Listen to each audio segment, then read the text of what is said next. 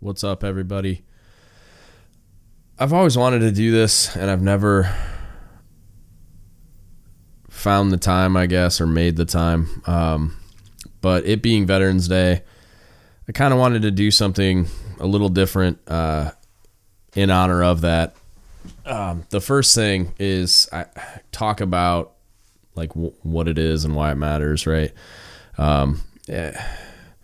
Everybody in the military is very familiar with what Veterans Day is and what it means, but it's a day to honor those that served.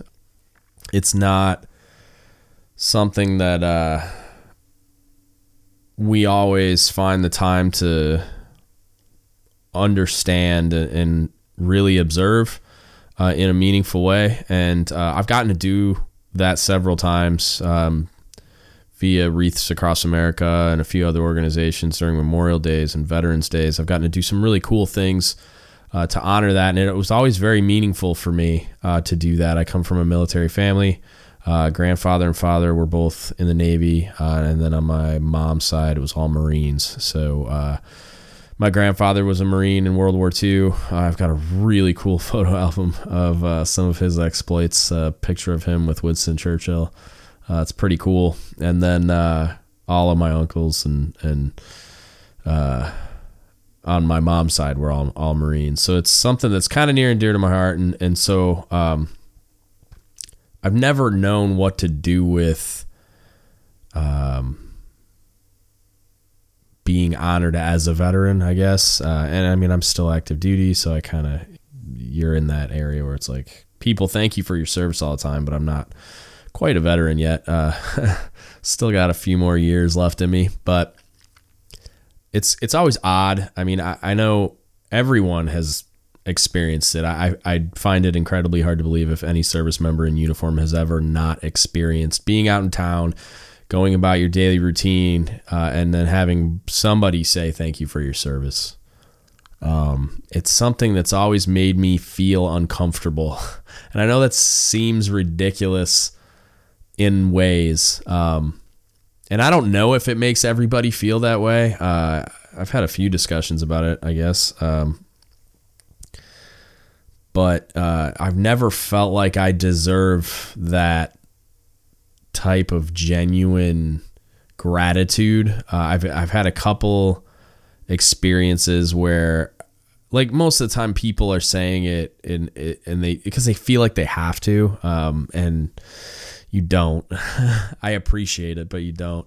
But the ones that have been interesting to me, there's one that happened pretty recently where I was just in the grocery store, and an older woman stopped me and shook my hand and said thank you to your service. And it wasn't what she said, but how she said it. Tears welling up in her eyes, holding on to my hand for a long period of time. And so there was something there that I didn't quite understand in the moment, and I kind of thought about it. I stood there until she was done, and she let go of my hand. I didn't feel like I should or could interrupt that moment, but at the same time, I'm kind of slow sometimes. So in the moment, I didn't think to myself to ask the question, like, or just start a conversation to potentially help her deal with the emotions that she was dealing with. I imagine that husband or son or daughter or somebody was in the military, potentially lost during their service. I don't know. I didn't think to ask because, again, it's just in the moment I was a little confused, but I felt like I needed to sit there and honor that moment until she was ready for me to leave. And then I walked away and then proceeded to think about it and realized I probably should have had a conversation, but I've never felt worthy. I've never known quite what to do with it. The best thing I can usually muster is I just say my pleasure. And kind of just nod and keep it moving. Just because I don't know, like it's one of those moments where I tend to break eye contact and feel uncomfortable. And it's that feeling of I don't feel like I deserve it. And the reason why is I'm going to relay through a story that I'm going to read to you, much like I do the history segments. If there's somebody that is higher on my list of naval heroes, I don't know who it is. I'm going to read an article. This was I was just doing a little research on Veterans Day, and I found a pretty cool article that was a Veterans Day salute. The title of the article is Veterans Day Salute to a Navy Chief and His Ship. And it's by Rear Admiral Brian Fort. And it's about Chief Water Tender Peter Tomich. If you don't know who Peter Tomich is, I highly recommend looking him up. You might hear people pronounce it Peter Tomich. My understanding is it's pronounced Tomich. There's a phonetic spelling that I see sometimes, and I'm pretty sure I know what the little line over the O means. But they prepared a really cool article on one of my heroes, and that's going to be how I honor Veterans Day this year. I hope that everybody takes some time to honor the veterans that came before them. And I just encourage you to not lose sight of the fact that while we're all serving, pretty much everyone that listens to this podcast either has or is serving, but just take the moment to kind of reflect a little bit, and honor those that went before you, because that's what this day is all about. I don't think it's necessarily for me quite yet. I think it's for the ones we've relieved. And with that in mind, I'm gonna go ahead and read this article, and then that'll be it. So again, the article name: Veterans Day Salute to a Navy Chief and His Ship. This is a true tale of a Navy chief and his ship, and how one individual can inspire generations of veterans, including all of us who serve today. 1 year before World War I began in Sarajevo in 1914, a young Croatian man who lived just 3 hours away from Sarajevo left to find a better life as an immigrant to the United States. His name was Petre Herceg-Tonic, and I did my best. But when he landed on American shores, he became Peter Tomich. 100 years ago, in 1917, when the United States entered the First World War, Peter joined the Army. He served honorably, earned his citizenship, and when his enlistment in the Army ended, he enlisted in the Navy to become an engineer. At the same time as Tomich served in the Army 100 years ago, a relatively young battleship named for our 45th state, USS Utah BB-31, was also serving in World War I. Utah was the flagship for the U.S. Battleship Division 6, forward deployed to Europe and stationed in Bantry Bay, Ireland. Later, after the Utah's 20 years of combatant service, the Navy converted and redesignated the proud coal-burning battleship into a demilitarized target ship, AG-16. Utah's deck was outfitted with 12-inch wide, 6-inch thick timbers to absorb practice bombing runs. No longer a warfighter, Utah nevertheless had a vital role, training aviators and the fleet. Utah's crew would keep the ship in operating condition, conduct drills, and rush below decks for safety before each practice run. The chief water tender for Utah in 1941 was Chief Peter Tomich. At 7:55 a.m., December 7th, 1941, Utah was moored on the west side of Ford Island, where an aircraft carrier normally berthed. Imperial Japanese planes attacked and strafed the ships in the harbor, including Utah, firing torpedoes as they approached. Within minutes of the attack, 2 underwater hits ripped into Utah's port side, and it immediately listed 15 degrees to the port. 5 minutes later, the ship was listing 40 degrees. The huge timbers shifted and crushed sailors trying to escape. Meanwhile, Tomich headed below decks as the crew turned to make their way topside. Tomich knew he had to stabilize and secure the boilers before they exploded into a massive inferno that could certainly kill hundreds of his shipmates still escaping the ship or swimming to safety nearby. He gave his life to save others. That was 75 years ago last December. World War II veterans carried the memory of Pearl Harbor, Tomich, and others like him into battle. These veterans created a more peaceful world both in the Pacific and in Europe.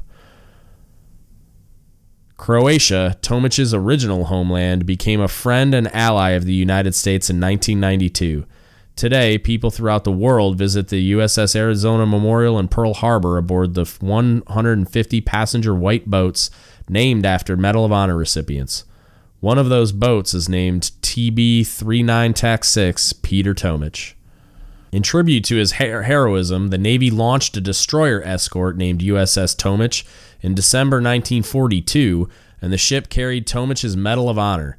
Today, the original Medal of Honor is currently held at the Naval History and Heritage Command Curator Branch Artifact Collection. A replica is on display at the Senior Enlisted Academy. In 2006, aboard USS Enterprise CVN-65, the Navy also presented the medal in Tomić's name to his Croatian family descendants. Admiral Harry Ulrich, then Commander, U.S. Naval Forces Europe, made the presentation. For distinguished conduct in the line of his profession and extraordinary courage and disregard of his own safety during the attack on the fleet in Pearl Harbor by the Japanese forces on 7 December 1941. Although realizing that the ship was capsizing as a result of enemy bombing and torpedoing, Tomić remained at his post in the engineering plant of the USS Utah until he saw that all boilers were secured and all fire room personnel had left their stations, and by doing so lost his own life. During the ceremony, Ulrich said, "It would be unfair to ask you to do what Peter Tomić did. It would be fair to ask you to be ready to do what Peter Tomić did. This month on Veterans Day, we remember veterans who serve and who have served our nation. And like Chief Peter Tomić, we should all ask ourselves, are we ready to fight tonight? And are we making a difference?" Peter Tomić has long been a hero of mine. It was even cooler when I got to go to the Senior Enlisted Academy, the leadership hall where a lot of the lectures happen, and where I got to live for the 3 weeks that I was there was named Tomić Hall, and that replica Medal of Honor is in the lobby there on display, and it's just super cool.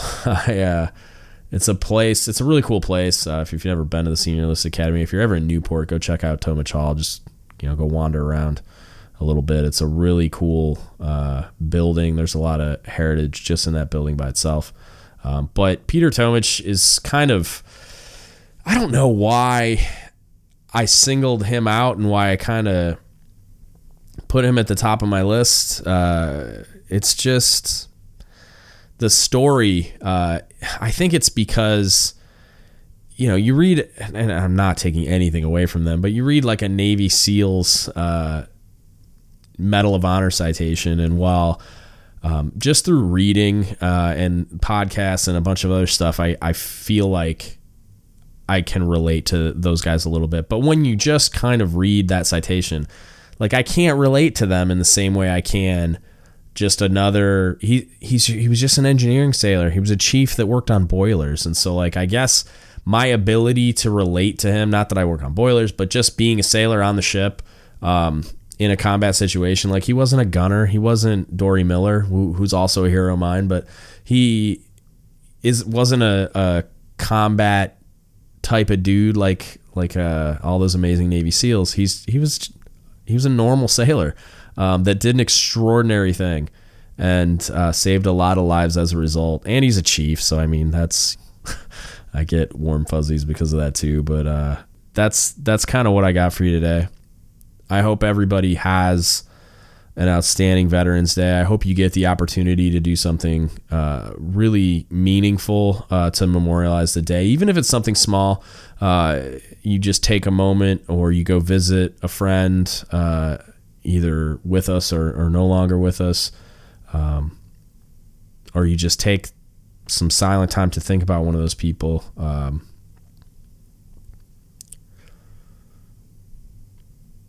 Because it's meaningful to think about those people on a day like today, and I